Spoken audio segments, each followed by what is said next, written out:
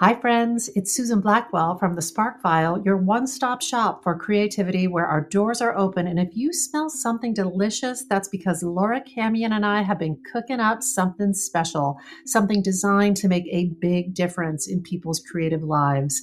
Enter The Brave Creative, a free 5-day guided adventure to rediscover the vitality, energy, and possibility in your creative process. Whether you're a writer, a performer, a baker, a candlestick maker, navigating the creative process can be a bear. But never fear, there's power in numbers at the Spark File. So let's link arms and make the trip together. It's May 13th through 17th, 7 p.m. Eastern, less than 1 hour per day. And if you can't join live, don't worry about it. You can watch the replay.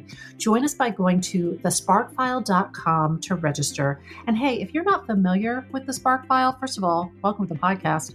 Secondly, we work with hundreds of creatives of all different kinds who are ready to take their next big step. We help folks fear less and create more in a community that is so fun and vibrant. And if you have joined us before, know that we are going deep with the Brave Creative. So buckle up, Buttercup. It is going to be an awesome adventure. Go to thesparkfile.com to register, but do it soon because it all starts May 13th. Thesparkfile.com. Register now. The Sparkfile podcast may contain profanity and other adult content. Please use your discretion. When I bump into something that inspires me, I dump it in my spark file. Could be something that I want to make or how I want to be. I pump it in my spark file. I jump into my spark file. Let's open up the spark file. Welcome to the Spark File, where we believe that everyone is creative, but smart creative people don't go it alone. I'm Laura Camion. And I'm Susan Blackwell. If you're an OG listener, welcome back, Lil Sparkly. If you're joining us for the first time, know that all are welcome here. Whether you have put your creativity on pause during this time or you've clung to it like a lifeline, either way, welcome.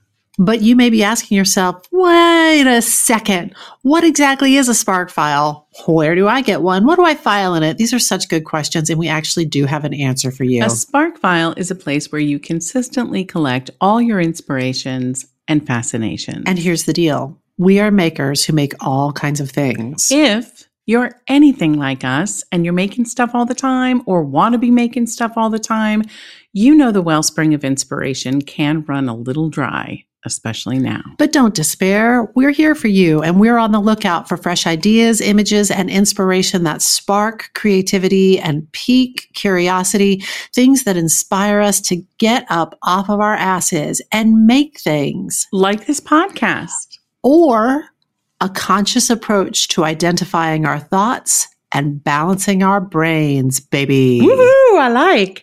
Every episode, we're going to reach into the Spark File and exchange some sparks. And from time to time, we're going to talk to some folks who spark us too. And if you're not careful, you might just access a deep piece that is available to all of us. So without further ado, let's open up the Spark File. Kamsa Blackwell. Camion, How are you doing? I'm so well. I feel happy. I feel excited. It's Spark Day, which, as you know, is one of my favorite days. Favorite day. Sometimes it's not easy to get here because it takes some work to pull the old sparks together. The day before Spark Day can be a little, of a mad dash, but then Spark Day. The moments before Spark time can be a little bit of a mad dash. Can be a mad dash. But look, we're here, and I'm just super, super excited to be here. I think it's worth mentioning that we are continuing our experiment of, I'm going to spark you this episode, and next episode, you're going to spark me back. I like it. I like it too, also because once again, I have crafted a monster spark. It is large and in charge, and it could be even bigger at a certain point. We had to call pencils down. That's the thing, though, about about, I guess, like sometimes we call something a mini spark because, we've given it this amount of thought and we want to share it with someone, and someone else might take it and, really expand upon it. But when we choose a spark and then we double click and expand, if we're really sparked by something, it can go deep. This was one of those times, Laura, where at first I was like, oh, I got to do my spark homework. It's big. And I also knew it was going to be big. And it is true. It went deep and it just kept expanding wide, and the implications of it kept rolling out. And I was like, oh, around 10:30 last night, I was like, oh no, this could. We got to wrap it up. I've got to figure out just a pausing point. And I will say, I feel like I am on a little bit of a path of curiosity. Laura, you have heard me talk about this ad nauseum.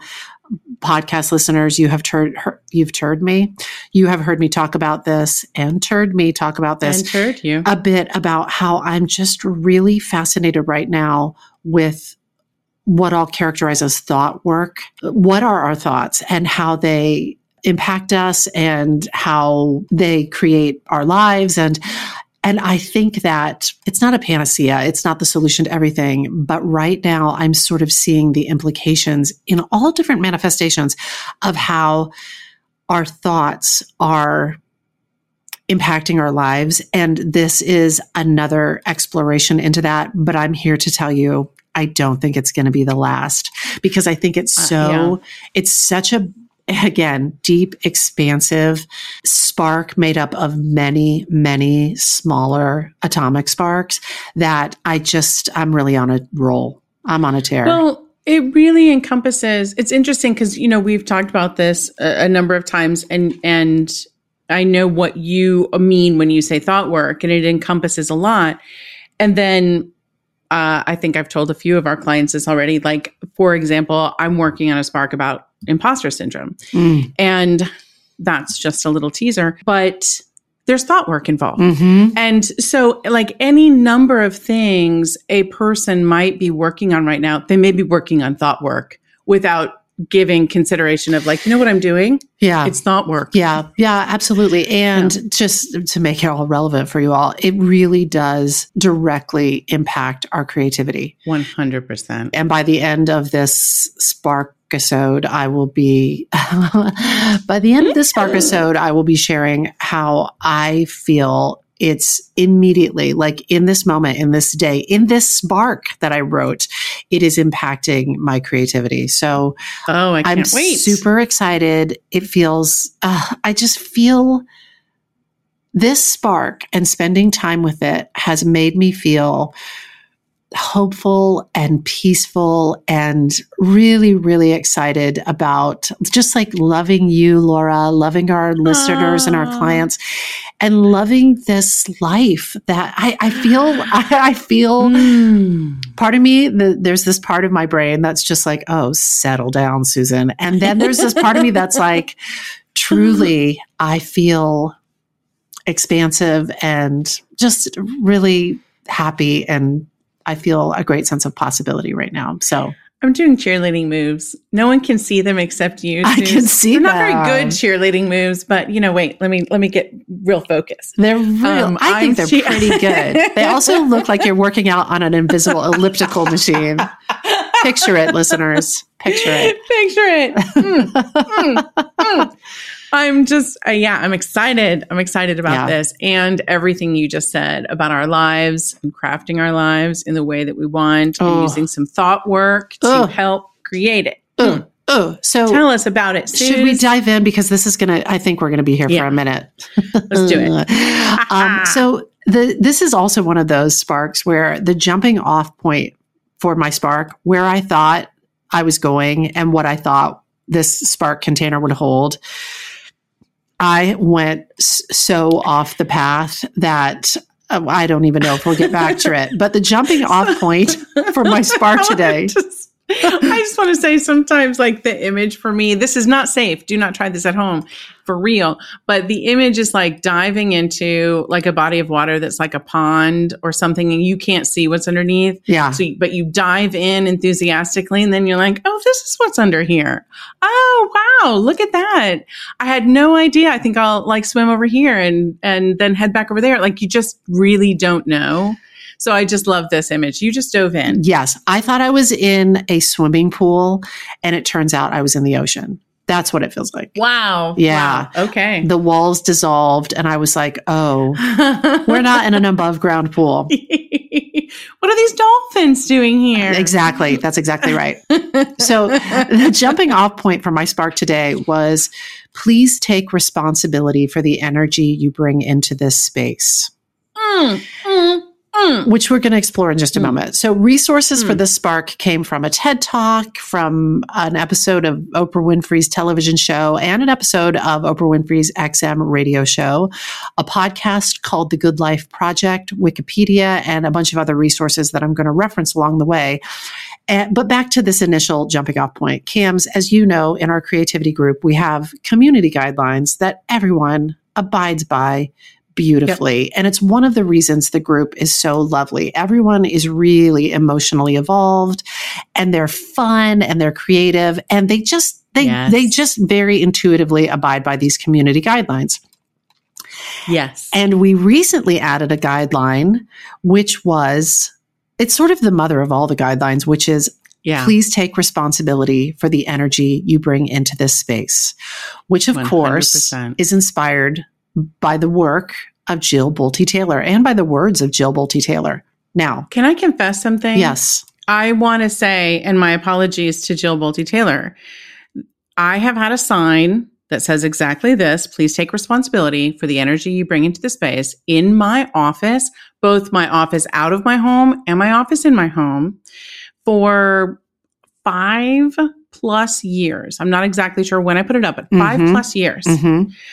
It doesn't have a credit, an attribution. To her. But here's the thing. I'm not sure. And the amount of research that I've done up to this point hasn't revealed that thought is original to her or that string of pearls of words is original to her. It may have been, I don't know. But I didn't know the source. Norman Vincent Peale. I don't know.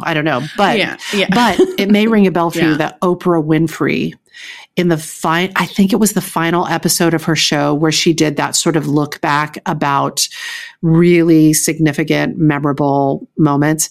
She referenced that as one of the biggest aha moments she'd ever had when she had that conversation on her show with Jill Bolte Taylor.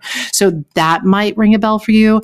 Yeah. I love Oprah. Yeah. People may also remember Dr. Jill Bolte Taylor from a TED Talk that she gave in 2008. And if none of that is ringing a bell for you, let me just take a moment and fill you in.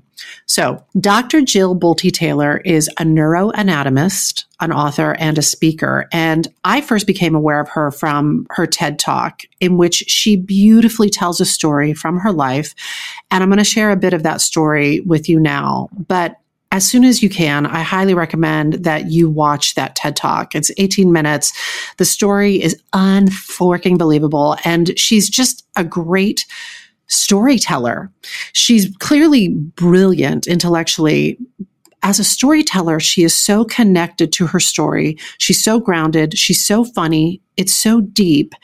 And it really does have everything that I want in a story told by a great storyteller. So even though she's a neuroanatomist and a great thinker, it is a beautiful example of great storytelling. Yeah. So when you get a chance, check that out. Great. But for now, let me give you and the listeners an overview of what she shares. But please do go back and watch it because it really is a masterclass in storytelling. So there were a few factors that influenced why Jill Bolte Taylor grew up to study the brain. As a kid, she was fascinated by anatomy. She had this aunt who would have been a doctor had it been an acceptable course of study for a woman at that time. But Jill, with her aunt, they would dissect roadkill, and they would marvel at the miracles of the anatomy. They weren't freaked out by it. They weren't grossed out by it. They were fascinated by it. And Jill also had a fascination with the brain because she had a brother who was diagnosed with schizophrenia. So, wow. Yeah. Yeah. And she was so curious about how come I can take my dreams and essentially make them actionable and, do things with them. And my brother's dreams are experienced as delusions. Like, why? Why is that? So she dedicated her career to the research of severe mental illnesses. And she worked in a lab at Harvard in the psychiatry department, essentially helping to map the microcircuitry of the brain and how brain cells communicate. So she's doing this brilliant work. Yeah, she's really impressive. And then on the morning of December 10th, 1996, Dr. JBT, I'm just going to call her JBT because JBT woke up with a headache behind her left eye, which she described as sort of like that feeling of like an ice cream headache that gripped and released and gripped and released. And because she was healthy and pain was unusual for her, she sort of was like, and rolled into her morning routine. So she jumped on her exercise machine and she's working out and she looks down at her hands and she observed that they looked like primitive claws grasping onto the bar. And the way she describes it, it's as if she had shifted away from her normal perception of reality, where she's sort of in the driver's seat of the experience, to what she described as some esoteric space where I'm witnessing myself having this experience. Yeah. So her headache is getting worse. She gets off the exercise machine and she's trying to make her way to the bathroom, and she realizes that everything is slowing down and a little voice inside her head is instructing her muscles, you've got to contract. Now you've got to relax, sort of like a conductor of an orchestra. Then she loses her balance and she's leaning against the bathroom wall and she looks down and she realizes she can no longer define the boundaries of her body. She cannot discern where she ends and where the wall begins. Her perception essentially has shifted, and what she perceived was the atoms that make up her and the atoms that make up the wall were all the same thing. They're just energy. Isn't that something else? Yes, something else. Wow. So she is asking herself, there's that voice in her head saying, what is going on? And then that voice in her head went totally silent. And at first, she said she was shocked to find herself inside of a silent mind. And then she says she was captivated by what she describes as the magnificence of the energy around her. And because I could no longer identify the boundaries of my body, I felt enormous and expansive. I felt one with all the energy that was, and it was beautiful there. And then all of a sudden, the brain chatter snapped back online and said, hey, we've got a problem. We've got to get some help. And she's sort of drifting between these two states, this voice inside her telling her that she needed to get help, and then shifting into a space that she described as beautiful, totally disconnected from the brain chatter that connects one to the external world. And she said in that space, all stress was gone. There was a lightness in her body. She described it as peaceful, euphoric, innocent, and beautiful. And around this time, this internal voice crackles online again, and it's yelling at her to pay attention and to get help. And then her right arm became totally paralyzed. And that's when Dr. Jill Bolte Taylor realized that she was having a stroke. Wow. And then her brain said to her, wow, this is so cool. How many brain scientists have the opportunity to study their own brain from the inside out? So she is just like pinballing between these realities. So what JBT didn't immediately know when she woke up on that morning in 1996 is that a blood vessel had exploded in the left half of her brain. And over the course of the next 4 hours, she remained conscious and she observed her brain deteriorate in its ability to process information. She said after the hemorrhage in her brain, she could not walk, talk, read, write, or recall any of her life. And she describes that state as essentially becoming an infant inside a woman's body. But because she remained conscious, and because she's a brain scientist, there was a part of her brain that knew she was having a stroke, and she realized she was observing from the inside all of the things she had studied in textbooks and in classes and in labs for decades. Wow. Isn't that, let's just take a moment and just say, isn't that something? So she knew and was able to have an awareness like, oh, this is happening, and could name it and observe it, because she actually knew the name for it and what she would have called it had she been watching someone else's brain do it. And wow. Because her understanding of the brain on a cellular level was so informed and so nuanced, I feel like she was passing through different states of consciousness, and her brain, different pieces of her brain were sort of trying to wrestle control of the wheel, if you will. There was that part of her that was entering into sort of a transcendent state, a nirvana state. And then there's that part that's sort of like, hey kid, we're in trouble over here. But it sounds like she was also and then an able awareness to be like, that's right. I think that I'm headed into a transcendent state. Yes. Like I'm having a stroke, and the implications of that. And, it's an amazing brain to have this happen to, but she was conscious through the whole thing. Wow. So this stroke occurred in the left hemisphere of JBT's brain. So I want to talk a little bit about the brain, and I want to start with the left hemisphere. I'm going to call it Old Lefty. Old Lefty, the left hemisphere of the brain, thinks linearly and methodically. Remember, she's having this stroke in the left hemisphere of her brain. So it's the part of her brain that thinks linearly and methodically. It's all about the past, and it's all about the future. The left brain. Lefty is designed to look at the present moment, though, and start picking out details upon details upon details. And then lefty categorizes and organizes all of that information and associates it with everything in the past we've ever learned. And it also projects into the future and examines all of our possibilities.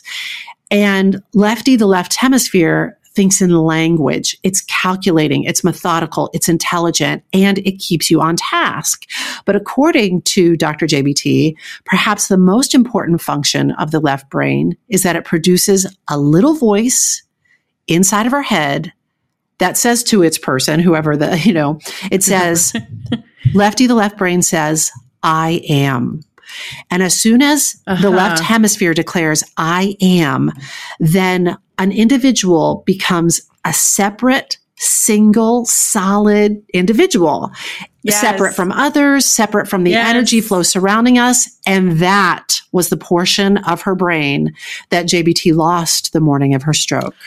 Wow. Yeah. Wow. Because people talk about that, obviously, that is where a majority of human pain comes from, is this belief that we are separate. And that is taking place in the left brain. Laura, you were just saying this yesterday. Yeah, exactly. Yeah. That we are and so we do have a real need to feel like an individual. I want to be celebrated for this particular collection of cells that I am. Mm-hmm. But I also want to be part of the greater whole. Yes. And I think you're going to tell us more about that. So I am. Yes. And Go. Hold that thought in your mind, though, because I feel like I want to hear when I was writing the Spark, I was reflecting on that conversation we were having where you were saying that, and I would love to hear more about what you think as you hear what I share with you. Great. Okay.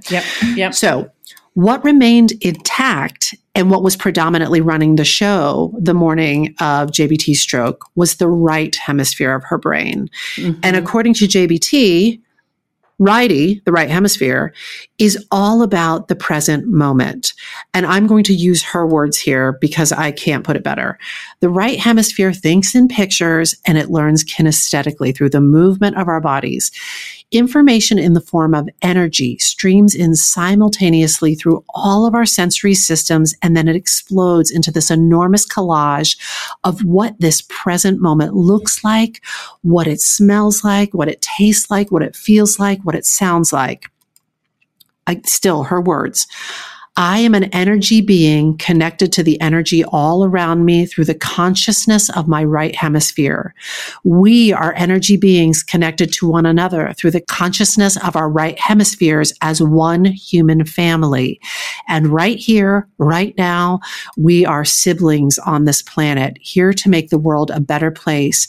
And in this moment, we are perfect, we are whole, and we are beautiful. Those are the words of Jill Bolte Taylor. Yes. Now, to use the words of my meditation teacher, Emily Fletcher, take a shot, everybody. I have to just pause and say, I was watching a video that Emily Fletcher had posted on Instagram the other day, and she actually referenced me. She doesn't use my last name, but she referenced me, and I was like, oh my God, you all take a shot, Emily Fletcher community. So we have a game that we play on the Spark File. Every time I reference Emily Fletcher, everybody takes a shot. Okay, so to use the words of my meditation teacher, Emily Fletcher, another way of describing this duality that Jill Bolte Taylor is talking about is the phrase, you are the wave, you are the ocean. So the left brain creates the sensation of each of us as distinct, separate individuals, to your point, Cams. Mm-hmm. But the right brain knows we are all the ocean. We are all one thing, and that thing is energy. So in a fully functioning brain, both are true simultaneously. You are the wave, you are the ocean. You are the wave, you are the ocean. So to recap, on the morning of her stroke, with her left hemisphere knocked offline, that right hemisphere, that oneness was in the primary position. That was the primary state of consciousness for Jill Bolte Taylor.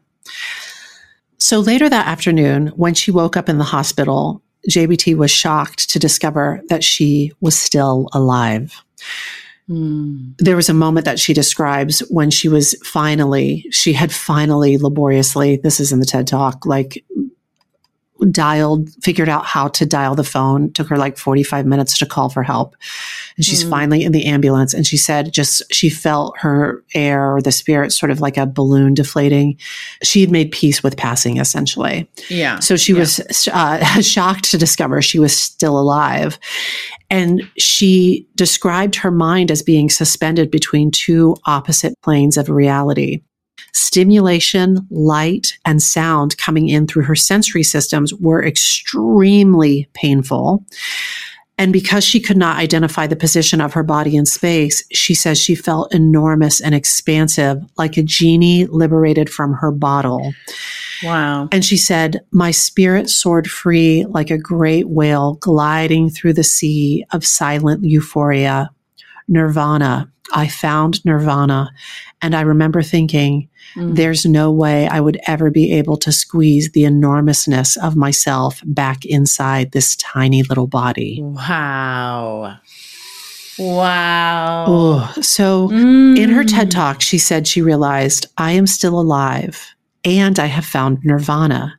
And if I have found nirvana and I'm still alive, then everyone who is alive can find nirvana. And she pictured a world filled with beautiful, peaceful, compassionate, loving people who knew they could come to this space anytime and find this peace. And then she realized what a tremendous gift this experience could be to how we live our lives. And that motivated her to recover. And that recovery took her 8 years. JBT. Thank you. Thanks for coming back, JBT. JBT concluded her TED Talk by saying, so who are we? We are the life force power of the universe with manual dexterity and 2 cognitive minds. And we have the power to choose moment by moment who and how we want to be in the world. Right here, right now, I can step into the consciousness of my right hemisphere where we are. I am the life force power of the universe. Or I can choose to step into the consciousness of my left hemisphere where I become a single individual, a solid. These are the we inside of me. Mm-hmm. Which would you choose? Which do you choose? And when? I believe that the more time we spend choosing to run the deep inner peace circuitry of our right hemispheres, the more peace we will project into the world and the more peaceful our planet will be. And I thought that was an idea worth spreading. That is how Jill Bolte Taylor concluded that TED Talk. And as of the recording of this podcast, that TED Talk has been viewed more than 27 million times. And JBT went on to publish her story in a book called My Stroke of Insight, A Brain Scientist's Personal Journey. In 2008, that book debuted near the top of the New York Times bestseller list, and it spent 63 weeks on the New York Times bestseller list and is available in over 30 languages. But dig this, Laura Camion and all you sparkly listeners. I'm ready. Dr. Jill Bolte Taylor considers that TED Talk a failure. Whoa. Yep. Now, why is that, Suze? Because after this great epiphany, she wanted people to hear that story and treat each other with a higher reverence because we are one. We are one family. Yeah. And while she was treated with a newfound reverence, she said she was treated differently. That's right. In the world, she observed that her story had not substantively changed the way people treated each other. And so in her heart, it was amiss. And I have to say, I heard that TED Talk and I loved it. I loved the ideas that she presented. I love the artistry. I loved her amazing whole body storytelling. I loved it. And my next thought was, but how? It's beautiful, but short of having my own non-fatal conscious stroke, how do I access that space? Is it through meditation? Is it through medication? Is it through ayahuasca? I craved actionable steps when I watched that TED Talk. Yeah. Yeah. And I think that for any TED Talk, I mean, to me, the goal is to spark a desire and then action has to be taken. So the TED Talk alone, I don't think can necessarily change people's way of being unless they decide, and now I'm going to take action to do this. Yes. And without the tools, you know, I mean, it seems like you'd have to make a conscious decision to make a daily practice of changing the way you use your brain. But I was also like, even back from that, before committing to a daily practice, I was like, what is the daily practice? Like, what are the steps? What is that? You need to know what it is. Yeah. Well, I think Dr. Jill Bolte Taylor gave that a lot of thought as well. Yeah. And she describes herself as a woman on a mission that even if she gets another 50, 60 years on the planet, she has precious little time. And with this time, JBT is rocking her purpose to help people recognize that they have deep inner peace that they can access in the right hemisphere of their brain. And in this interim time, since that TED Talk came out, she has sought an answer to how people can access not only that right brain oneness, but a whole brain, a balanced brain. Yeah. And she has developed a way for normal people to know their brain and be able to access those different pieces of their brain and the experiences associated with it. So here we go. She says, to begin with, you have to be interested and willing to come into the present moment and pay attention to what you are thinking. Step one is sort of an interest and a willingness. And step two is to recognize this. This is something I have heard 1 million times, but I can't always fully wrap my mind around it, let alone make it actionable. But I'm going to try to do so in this podcast. And from this day forward, recognize that you are not your thoughts. You are not your thoughts. The first time I heard that, Cami, and I was like, come again now. What? It's I was going to say, like, I had heard that from a therapist years ago and really grappled with it. I'm like, but if I'm not my thoughts, then who what am the I? fuck? Yeah. So what am I? So that's what. So according to JBT, your thoughts are created by a small cluster of cells about the size of a peanut situated in the left hemisphere of your brain. The peanut gallery. Yeah. And many of us let that little peanut rule our lives. And really, it's just a group of cells. That little cluster of cells gives us ego and language, and it's designed to tell stories and weave future possibilities, I think, based on past experiences, so that we feel safe in the external world. But again, we are not our thoughts. So if we pay attention to what we're thinking and then decide, are those thoughts created by the peanut creating the kind of life that you want to make, rock on. But if they're not, then one wants to take some responsibility for that voice, those thoughts, and change those thoughts. And JBT says it's as simple as that. Now, I think it's one of those, it's simple and it's complicated. Well, it's also reminding me of, the concept of manifesting things and through your thoughts. And way back, this is more of a medical thing. But the idea of like that book, You Can't Afford the Luxury of a Negative Thought. So when you're sick, my mom read that like when she had cancer. And that this concept of like those thoughts shape your reality. And anyway, so I'm just like, I'm intrigued by it because there are people who describe that, but in different ways. Yes. And this is what I mean by, it's sort of like, I thought this spark was something. And then I was like, oh, it's not a swimming pool, it's an ocean. Yeah. And that's another piece of this ocean. Yes, absolutely. It's like another feature of this ocean. But difference is like, she is a doctor and lived through this experience, but also I believe has some scientific knowledge of, the way the brain works. Correct. So when you hear, sometimes when I read things about manifesting things, I'm like, I want to believe. I'm totally like Mulder and Scully. Like I want to believe, but I still have like the peanut gallery is like, but do we believe enough? But science. And so this is exciting that it adds science to the equation. It is based wholly in science. Yeah. I like. Back to JBT. She says, if you keep rethinking the same thought that, say, makes you angry, and you keep kicking up the chemicals and feelings associated with that thought, that's when you will have the experience of harboring negative thoughts and feelings for years. But you have the ability to be aware of the thoughts and those associated feelings and let them sort of move through you.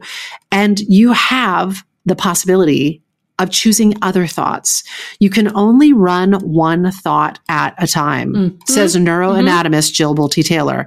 You can only run one thought at a time. So if you're running loops of thinking that aren't serving you, then you can give your mind something else to think about. So that, I'm going to do a whole spark on this, but that's where you want to introduce something like a bridge thought. It should be something that is, kind of believable to you. And we'll get into that more later. But for instance, if you look in the mirror and you say sort of like mean things to yourself about your body, right? If you're sort of like, fill in the blank mean thought, you can replace that thought with a bridge thought, which would be something like, I've been doing this actually, Laura. If I'm not getting out of the shower, I'm looking at myself in the mirror naked, I'm toweling off, I will say to myself, that's what a human body looks like. Oh, nice. Instead of being like, I wish I was like a little slimmer through here. I wish my skin didn't look like that there. I'll be like, well, that's what a human leg looks like. There it is. A strong human leg. That's what the human midsection of a 50-year-old woman looks like. Sorry, 51. But like, that's what I mean. Like you can create a bridge thought that you can wrap your mind around, but doesn't create this sort of associated cascade of chemicals and feelings in the body that is not serving us. And I think like what you're talking about is like, rather than going from that negative thought to trying to convince yourself, like I look at myself and I'm a supermodel. That's right. I'm Kate Moss. Like, and your brain is going to be like, but you're not. Exactly. But you're not. Exactly. And Kate Moss isn't Kate Moss, by the way. Thank you. Thank you, filters. But yeah, so that bridge thought is like, it is a positive, but it's based in some realism that your brain can accept. Or like neutral. Yeah. I'll take neutral sometimes. Neutral, I'm like, neutral's better than just generating thoughts that are really destructive. Yep. But to begin with, you must have the willingness to set your ego aside, to pay attention to the thoughts that your brain is generating, the feelings that are associated with those thoughts, and not only change those thoughts, but also let those feelings move through you and out of you and not get stuck in those loops. That's what we've talked about before. Emotions need to stay in motion. Right. That's right. Right. So like, just keep it moving through. You don't need to torture yourself that like, oh, I had a negative thought. Now I'm double arrowing. Yeah. I'm having more negative thoughts about the negative thought I had. I'm mad that I can't stop being mad. Yeah, exactly. Now, this, I'll just quickly say that, Laura, you know that there's a repetitive negative thought I have struggled with for like the past few years. And it's just this thing I could not seem to move. And I started doing this thing where I would catch it and I would notice it. And I was like, I would just find substitutions for that thought. And slowly over time, I feel like it's sort of weakened and it's sort of being absorbed back into my body and kind of processing out of me. And I'm thrilled by it. That's great. That's fantastic. And it ties to the upper limit. Mm-hmm. Instead of thinking that thought, I would think when I am worried, critical, blaming, or deflecting, I breathe deep and I ask myself, what good things are trying to enter my life right now? And that was a substitute thought. Yes. Yeah. Yes. Yeah. Yes. Which also is like you said, it's neutral. It's actually in the form of a question. It's not even claiming like a million good things are trying to enter. That's right. It's what good things. But because I can only think one thought at a time, it was enough to disrupt and replace. Right. Yeah. So Jill's first book was called My Stroke of Insight, A Brain Scientist's Personal Journey, and it details what happened when she had her stroke. Now she's written a book that helps us make the learning that she brought back to us actionable. It is called Whole Brain Living, The Anatomy of Choice, and the 4 Characters That Drive Our Life. And this book was written to teach people about the 4 major areas of the brain and how we can consciously access them and call upon them when necessary and appropriate. You know, I'm ordering this book right now. I know you are. And I would love for you, Laura, listeners, you can do this or not, but I have to tell you, it took me, what I'm going to share with you now, for me, was a little bit complicated to ingest. Okay. So it's not just like an 18-minute TED Talk easy hack. Like, it took me some time to ingest it, and I'm still in the process of fully understanding it, let alone implementing it. So for me, what helped, Laura, was having a piece of paper and dividing it into 4 quadrants. So taking a pencil and drawing like a cross on the page that divides the paper into 4 quadrants, and just take some notes while I talk. That helps me, but maybe I'm just basic and you all can process language in ways that I can. It took me You're going to hear some rustling of paper. Sorry. I'm ready. Okay. Yeah. Okay. So 4 quadrants. I also am going to simplify this greatly because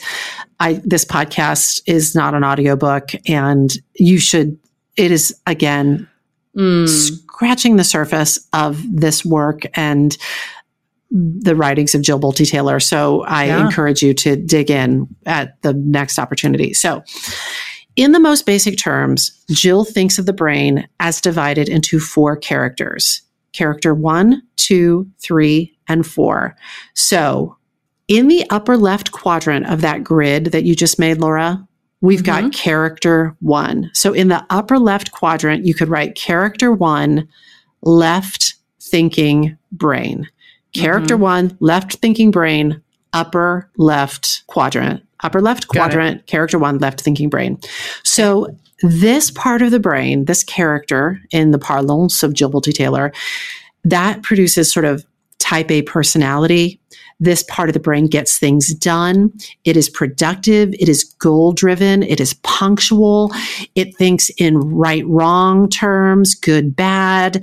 It's organized. It's analytical. It's critical. It's judgmental. It's hierarchical. It's in charge of to-do lists. It defines where I begin and where I end so that I'm a separate entity from those around me. It values money and materialism. These are all some features of character 1, the left thinking brain. Sounds great. Well, it's interesting. I'm not being judgmental, but yeah. I'll go there. There's part of me that's like, as she described these things, as she sort of unpacked them, I was like, ugh.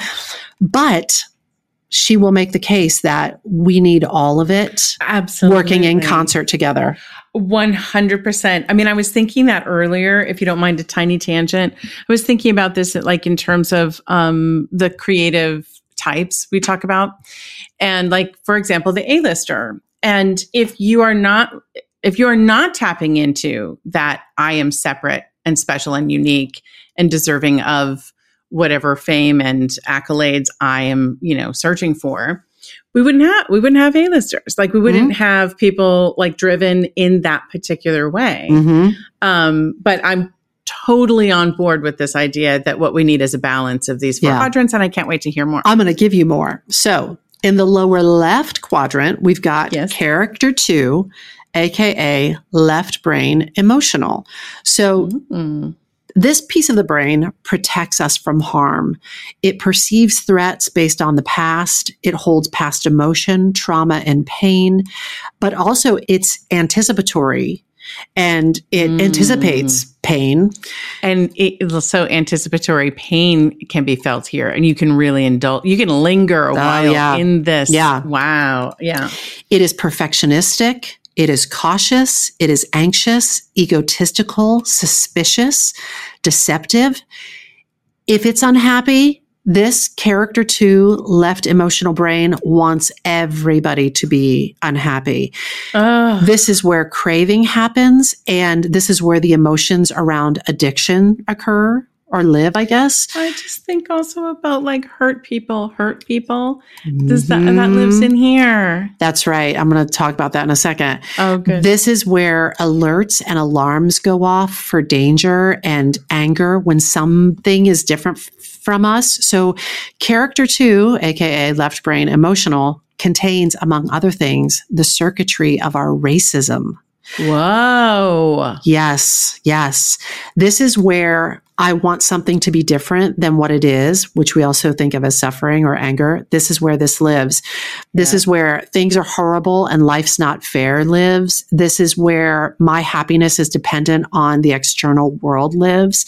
So, but also, this emotional left brain is an instrument that allows us to interact with the external world. To your point about hurt people, Jill Bolte Taylor encourages us to name these different characters. So I just started to play around with this. I'm not finished, but I was like, that character 1, that left thinking brain that is sort of like productive and goal driven, and I'm like values money, materialism. I was like, oh, that's the worker bee part of my brain. That's the worker bee. Yeah. But this lower left quadrant is, as much as I hate to admit it, the thing that came back to me was I always think of Donald Trump as being this sort of very damaged individual and act so damaged, so hurt that he is acting out in this very damaging, very hurtful way. And so I called that part of my brain the broken Trump. But maybe I'll come up with a different part of that just so I don't have to invoke his name. Exactly. Yeah. I'm curious about something, and that is that, for me, character 2, left brain emotional is like, child of narcissists. I'm like, so that like ability to perceive threats is, it's really built up as a skill. But I know people in my life, West A, who doesn't have that experience, doesn't have a lot of anticipatory pain because he doesn't call upon pain from his past. And so like when we describe this this left brain emotional, I'm like, oh, I wonder what this is like when this is not like a traumatized person. This yeah. is, an well, it could be a untraumatized person who's sort of like, oh, I just see potential danger and I'm going to make sure that I steer us to safety. That could be how it shows up in a West Day. Yeah. And I'm not saying that he doesn't, feel, obviously he has vulnerabilities and pains, et cetera, but I think less trauma. And so not to call Wes out, just in general. Hi, Wes, we're calling you out, buddy. Hi, sweet Wesley. But I'm curious about like there's less deception, there's less suspiciousness. There's maybe, some of those traits that I could imagine. It's like all of this is on kind of a scale, or maybe how much time we spend living in this quadrant, or how much emphasis we put on this. Absolutely. quadrant. This actually reminds me, I just came up with a different name for this character too, left brain emotional, which I can't say publicly, but because but I know a person in my life who lives predominantly in this space and acts predominantly from this part of their brain.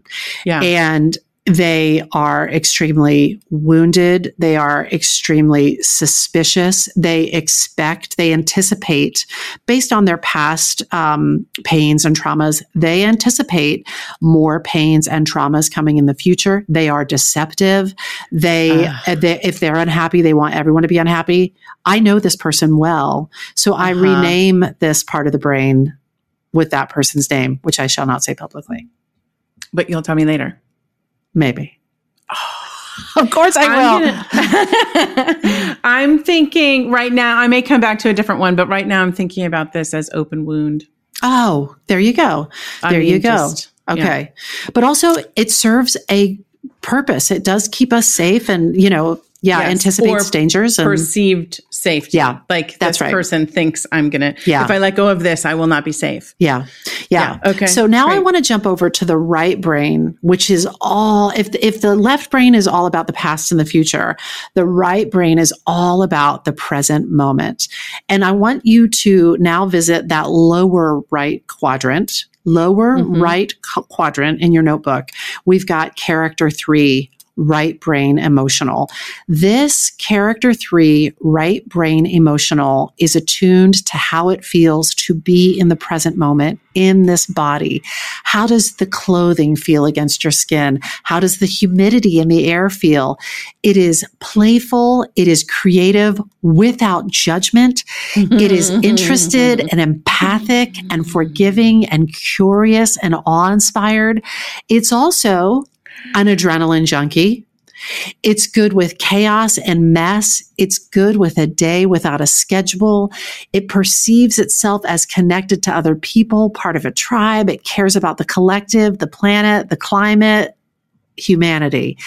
That is character 3, right brain emotional, lower right quadrant. I'm taking a guess here, but when we are in the presence of an act of creativity, a work of art, whether that be sculpture or theater or film or painting, is it right brain emotional that is like allowing us to connect deeply and in the moment? It might be right brain emotional, but it might be this next, it might also span into this next character. Okay. So I'll describe it to you and maybe we can unpack that a little bit. Okay. So finally, in the upper right quadrant, we've got character 4, right brain thinking. So if you're following along with a pen and paper, upper right quadrant, character 4, right brain thinking. The consciousness of right brain thinking, character 4, is about no boundaries. It's about peace and good and nurturing. It is filled with gratitude. The goal is to love and be loved unconditionally. It is grateful. It is connected to all that is. It's open-hearted, expansive, and generous. It is that sense of deep inner peace, and prayer and meditation and religion, all of it, I think altruistically, the ultimate goal of it is to reach this space. It's not just about power and money. It's to reach this space. It's this character 4 right brain thinking is all about nurturing and loving others. So to your question, Laura, I think sometimes when we see a piece of creativity that we might describe as transcendent, it might be taking us into 3, or it might be taking us into 4. And maybe Jill Bolte Taylor will have to clarify that for us. But I've been in the presence of other people's creativity and in the presence of my own creativity and my own self-expression that takes me all the way to character 4. What does our dear doctor say about multiple quadrants being lit up at once? Like, can we be, or are we always only in one? The reason I ask that is because character 2, our left brain emotional, may inform why certain pieces of art affect us more deeply than another piece of art. I don't think I know enough to know the answer to that question, but here's where my mind goes when you ask. I don't know facts, but I've got opinions, and here's where my mind goes. We have a wonderful client, Julianne, who is making wonderful work. And the foundation of it is movement, specifically tap dancing, and language. And it's woven through with her activism and her desire to be of service and be an agent for positive change in the world.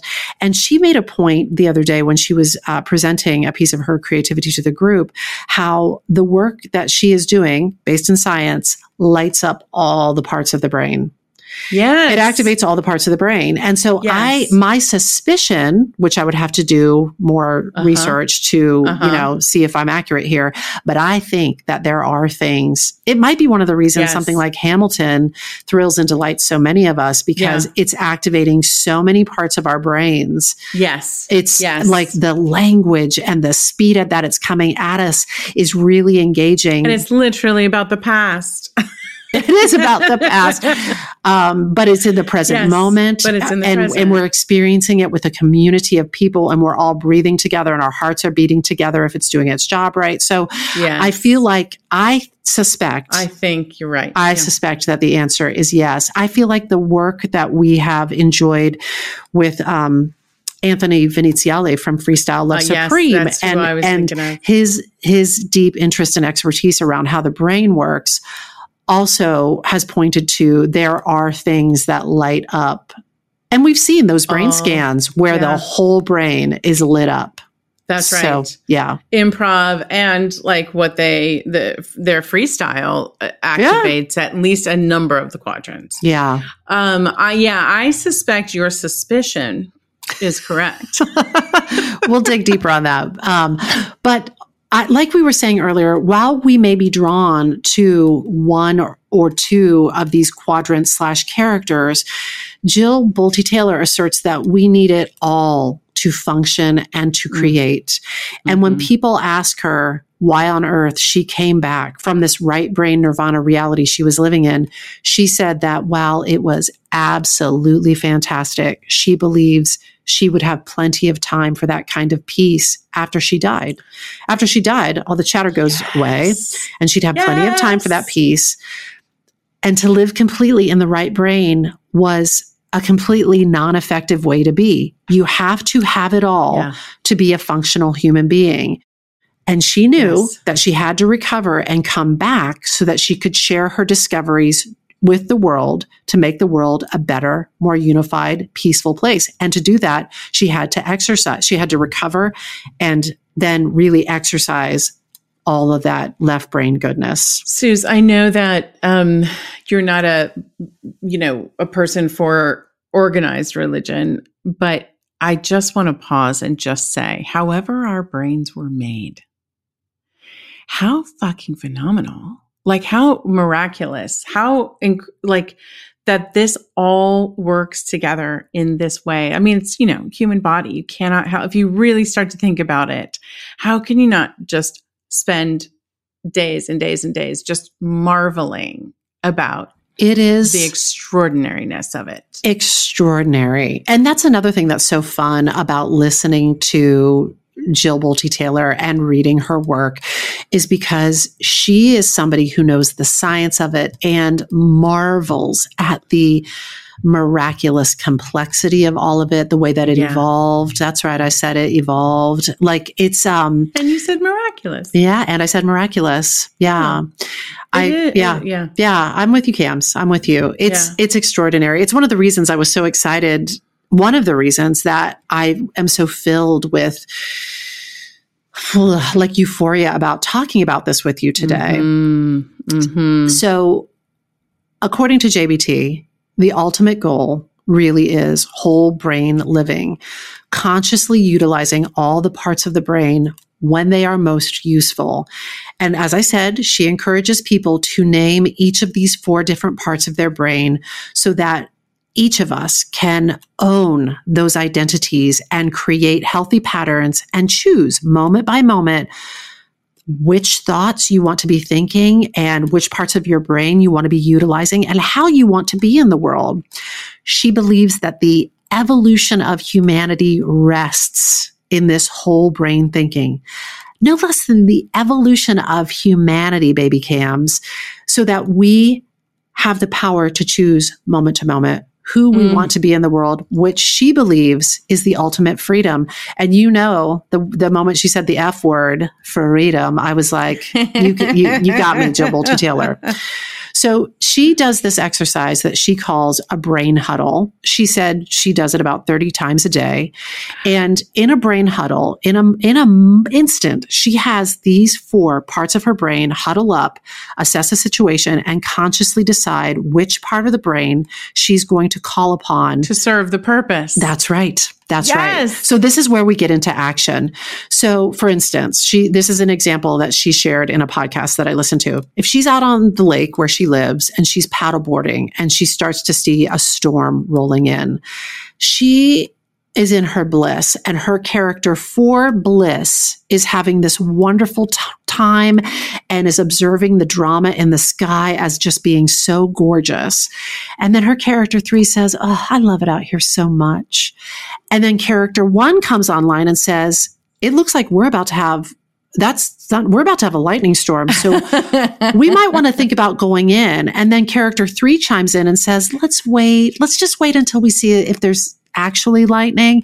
And then little character 2 chimes in and says, "I'm not very happy about this because if this paddleboard deflates, I'm going to be stuck out here and there's going to be lightning and I'm going to be in danger." And character 4 is watching this whole conversation saying, "If we live, we live. And if we die, we had a heck of a run."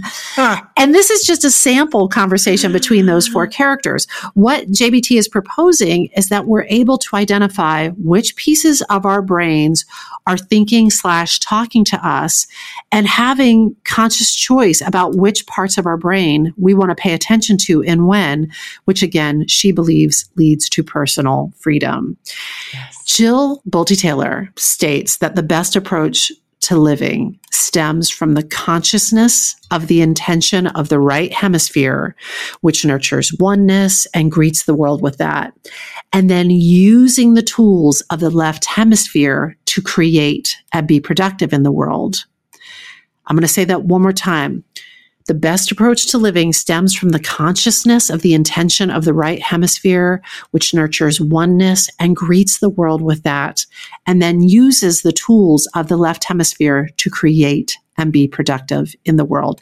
I'm repeating myself throughout this episode because I have to tell you, it took me multiple listenings to wrap my mind around this. And to your point about a TED Talk is there to spark curiosity. It's not going to be the thing that... it has to set off a chain of action. Yeah. Mm-hmm. That's why I'm just slowing it down and repeating myself. It's for me as much as it is for any of you listeners. It helps it really sink in. Yeah. So I want to enter into what are we making of this spark that is Jill Bolte Taylor, her brain and her work.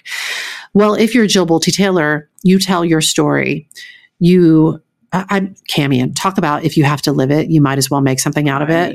Really. Jill Bolte Taylor, this was painful. This was a painful, laborious process. Yes. And Jill Bolte Taylor has said if she went back to that morning and had a choice about it happens or it doesn't happen. Stroke, no stroke. She would take the stroke. Wow. It's led to so much learning and consciousness and purpose, clarifying her purpose. So she's like, I take the stroke. So, and I just want to say that for people who might be going through something right now, we all are or are going to be, as long as we're alive, there's possibility. There's possibility even in extremely painful circumstances. There is possibility. So there certainly is. So here's what Jill Bolte Taylor made out of that possibility. She's written 2 books. She teaches, she speaks. Her purpose has been clarified and focused as a result of this lived experience. She's made a whole life where she travels the world keynoting and spreading the word about her work. And then 6 months of the year, she lives on a boat on a cove of a lake, communing with nature. Jill Bolte Taylor is rocking all the quadrants of her brain. Yes. But what else has been made of this? According to Wikipedia, the Cedar Lake Ballet Company made a 75-minute ballet called Orbo Novo, inspired by Jill's work. Orbo Novo means new world. And the text that 17 dancers speak during the first moments of this ballet comes from My Stroke of Insight. And the choreography is sparked by the duality between the left brain's rationality and the instinctive, sensual responses of the right brain, between the control and the lack of it, between balance and instability, between solitude and society. So maybe you make some movement, some dance. I mean, a dance piece is an extraordinary, it's a great spark. An amazing thing to interpret via dance. But if dance isn't your jam, how about a movie? The book, My Stroke of Insight, and Dr. Taylor's life rights were optioned by Ron Howard to be made into a feature film, with him directing and Jodie Foster starring in the role of JBT. But after Ron Howard's option expired, Oprah Winfrey scooped up those rights for Harpo Films. So more on this story, more on that story as it develops. If you're not a film lover, how about some music? In 2019, on the occasion of Dr. Taylor's 60th birthday, the Cecilia Chorus of New York presented the world premiere of 50 Trillion Molecular Geniuses at Carnegie Hall, setting text from My Stroke of Insight to music. And I'll tell you what else I'm making of it. As you know, Cams, I have been wrestling. This is a small thing. To me, it's a big thing. I have been wrestling with a conundrum. You know this, Laura. When I set aside downtime, my thoughts don't always let me rest.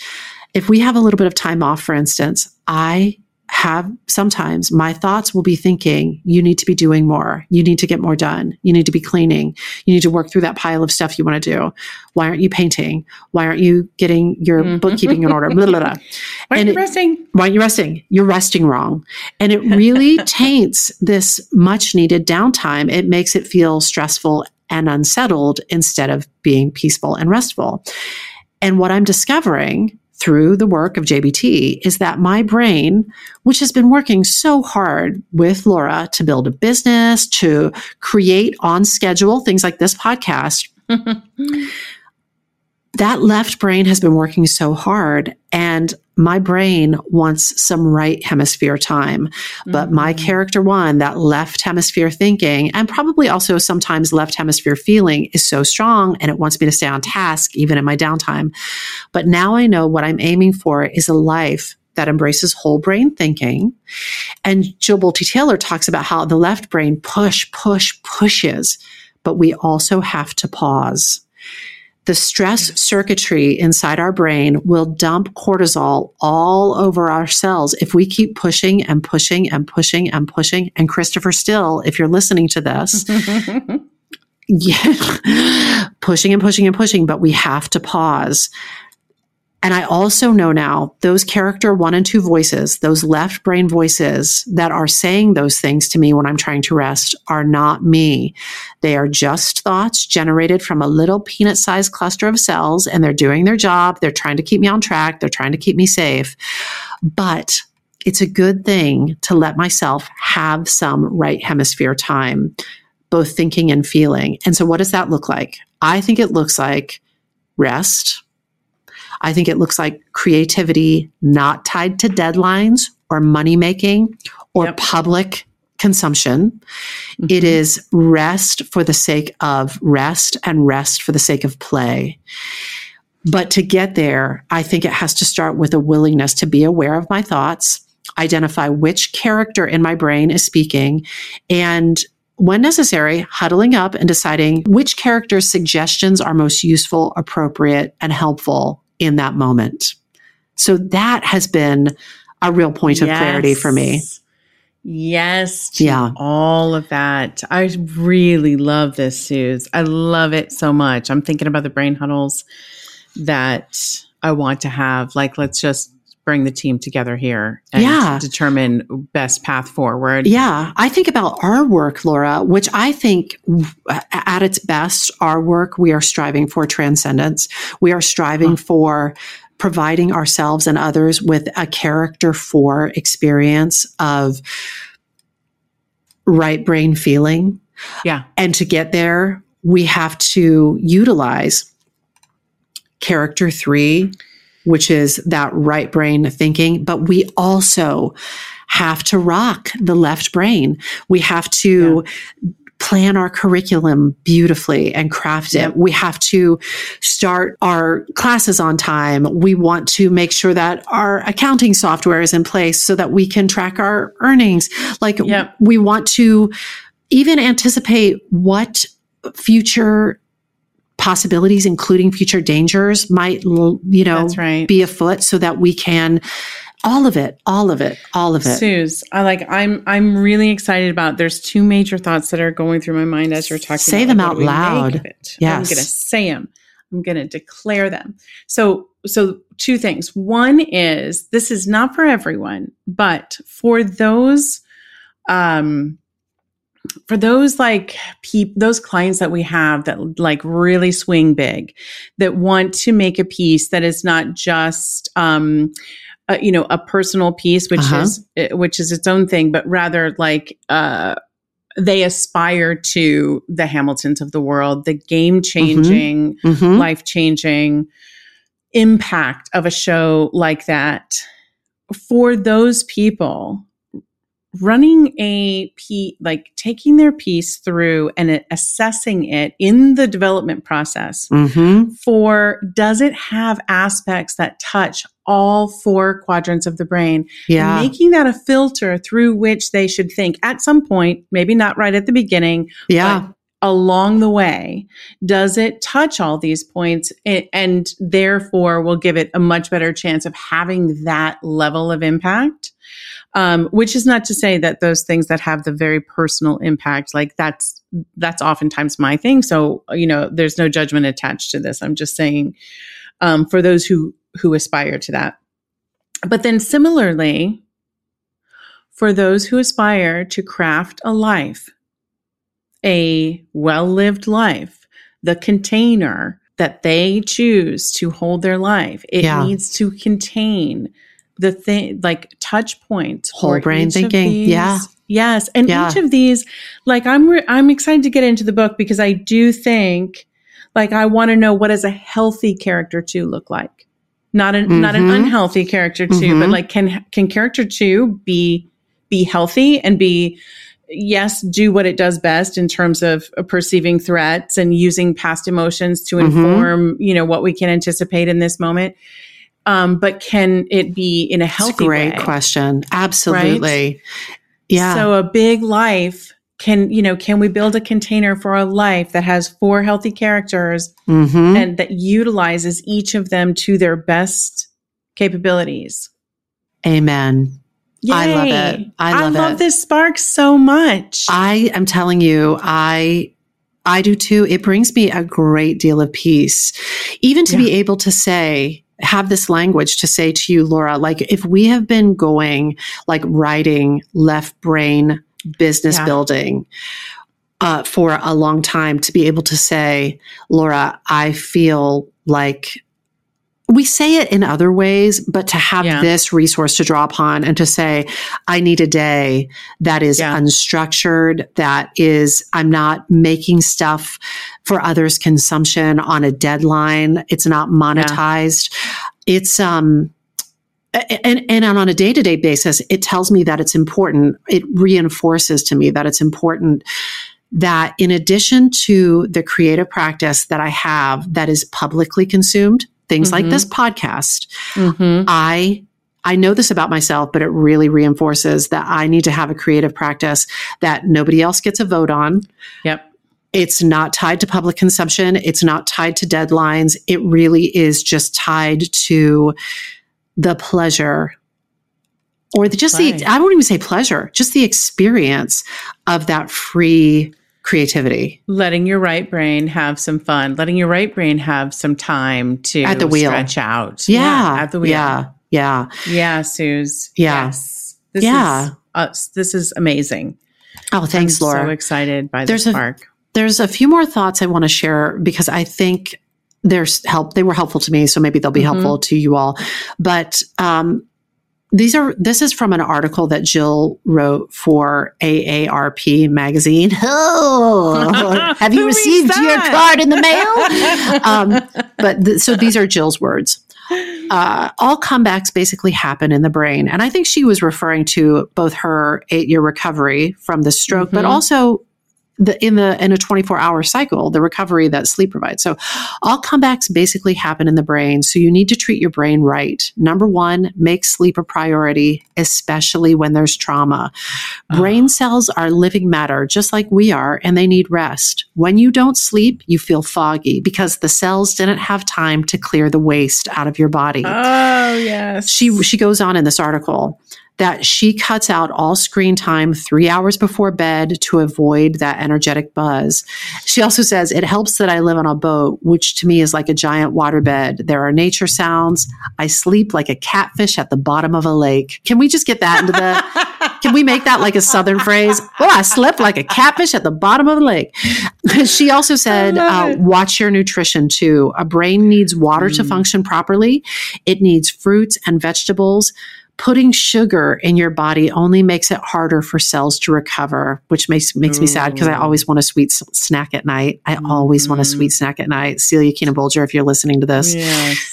Sweet snack. Also, she says, move your body. Movement is everything. Yes. Otherwise, more and more waste builds up. So we know all these things. We've heard these things before from different thought leaders, whether it's the Nagoski sisters talking about completing the stress response cycle, or we all know that we need to get plenty of sleep so that our cells can clear out waste and recover. We need to minimize that screen time.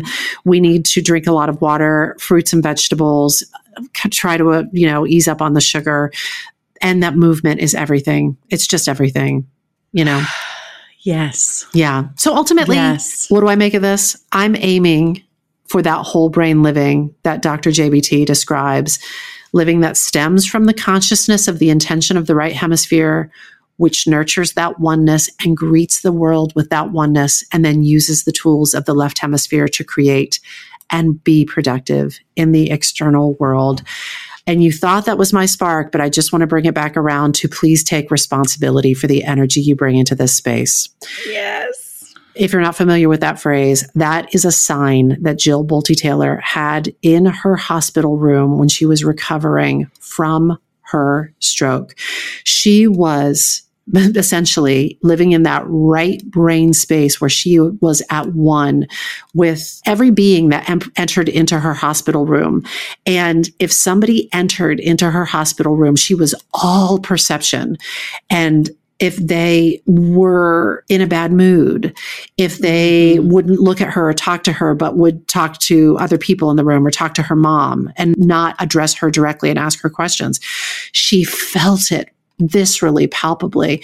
And so as a result, a sign was made. Please take responsibility for the energy you bring into this space.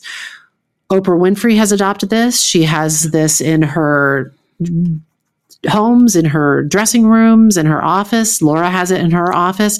And we have it as one of the guidelines in our group. Please take responsibility for the energy you bring into the space. We are all like little beacons sending and receiving these energies. And so we think it's important to live by that guideline and take responsibility for the energy that we bring into the space, which includes this podcast. Amen. And that Yes. is my spark, which could go, the ocean of the spark could go on and on indefinitely, but I think that is my spark I think for today. we'll harken back to the spark because it does connect to so many things. And like you said, like, even in the nutrition and the movement, like we've heard some of these things before, but to understand them in a larger context, to understand them from the sense of like, what operates our entire body. That's right. Is, this machine, and it needs to stay healthy. And this is how you and can not just live our that body, way. but our consciousness and our thoughts, yes. everything. Yes. And Our so, world. does it mean that I'm going to stop eating kettle corn at night before I go to bed? I'm not sure. But when I reach for the kettle corn, it will be an informed choice because I'll be saying now, if you do this, it's going to make it harder for those cells to clear out waste as you sleep. Do you want to make that choice? And sometimes having that information makes it easier to make a good choice. Yep. Yeah. Yep. Anyway. And I think, speaking as a highly sensitive empath, people being more conscious of the energy they bring into the space. Ooh. I think that we don't do enough of, frankly, highly sensitive empaths have not been recognized enough. I'm kidding. That's another spark for another day. But I mean, in terms of like,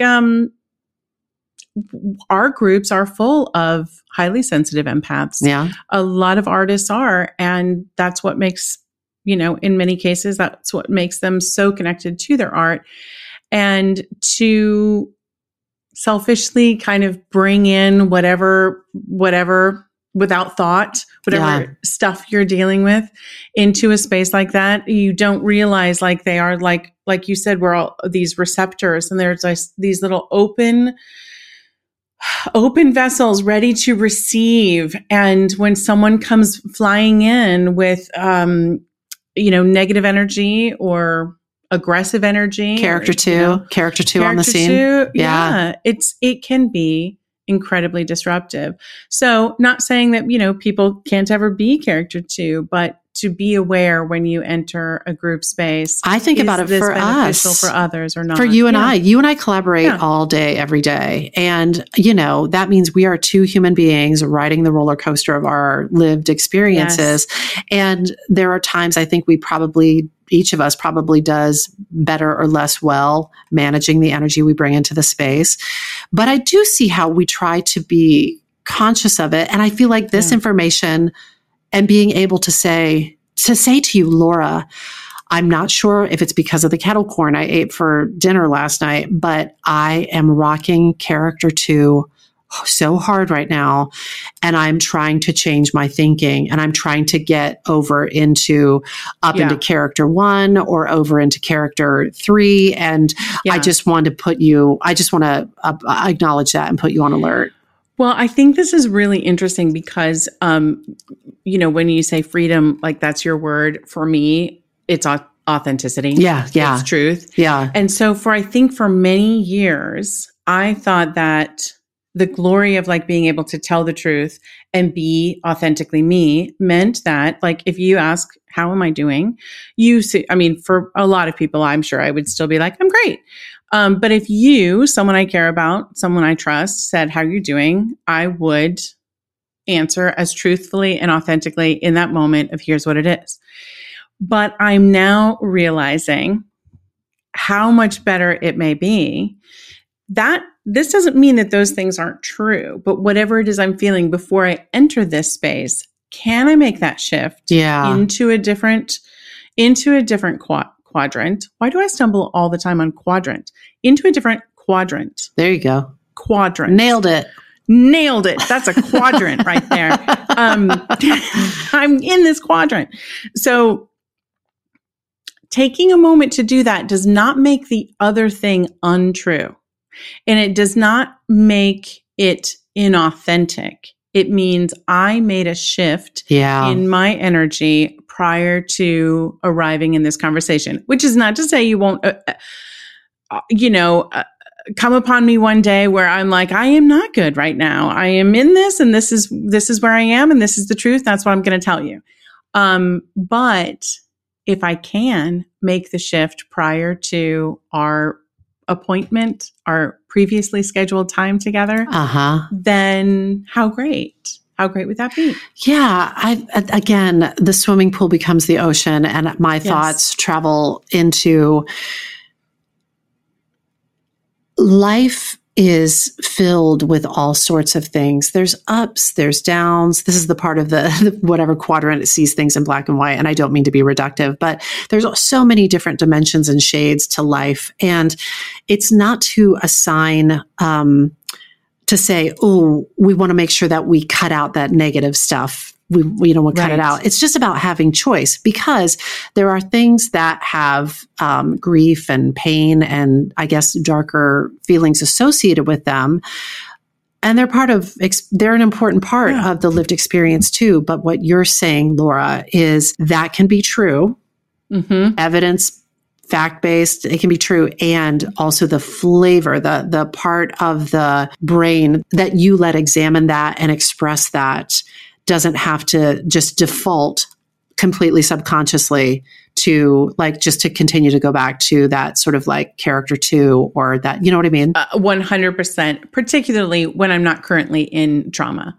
I would say caveat is someone experiencing trauma. Yeah. They're going to, it is different. You may have different levels of ability to shift your energy. And if you are going through a trauma, it may not be incredibly easy until you have some healing, right? Okay. Here's another feature of the ocean. Feature of the ocean. There's somebody who's very near and dear to us who is really, really going through it. And both in real time, but also anticipating future loss. And I wonder if there might be ways we can support this person by helping them, in addition to the time that their brain is spending in character 2 space and even character 1 space, that we could support them in having some time in character 3 and 4 space. 100%. 100%. Yeah. Yes. I think to all that. I think because this is an ocean, we're just going to call pencils down now.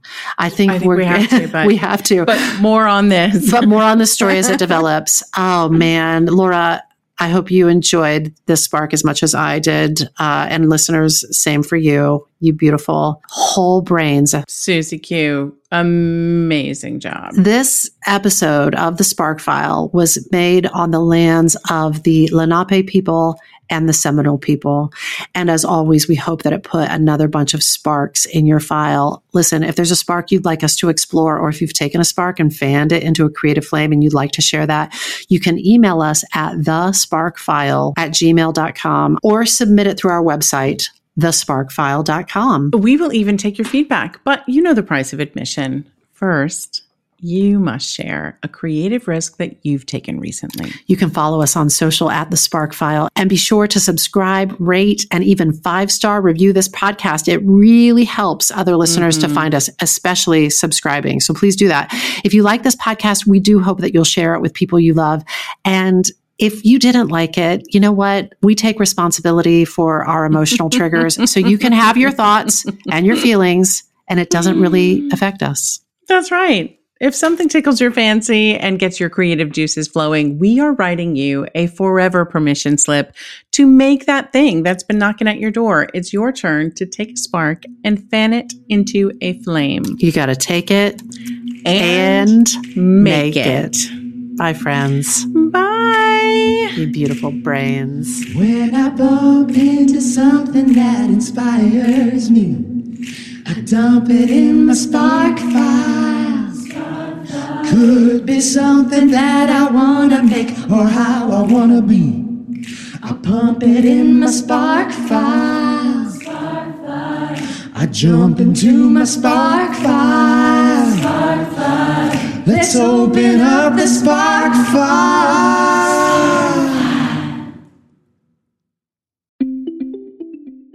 Hi, friends. It's Susan Blackwell from The Spark File, your one-stop shop for creativity where our doors are open. And if you smell something delicious, that's because Laura Camion and I have been cooking up something special, something designed to make a big difference in people's creative lives.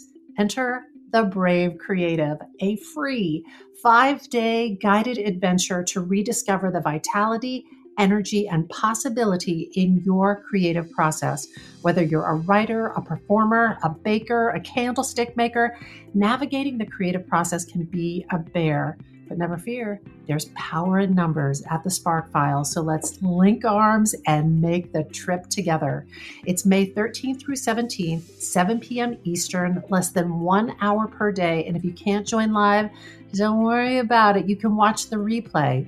Join us by going to thesparkfile.com to register. And hey, if you're not familiar with the Spark File, first of all, welcome to the podcast. Secondly, we work with hundreds of creatives of all different kinds who are ready to take their next big step. We help folks fear less and create more in a community that is so fun and vibrant. And if you have joined us before, know that we are going deep with the Brave Creative. So buckle up, Buttercup. It is going to be an awesome adventure. Go to thesparkfile.com to register, but do it soon because it all starts May 13th. Thesparkfile.com. Register now.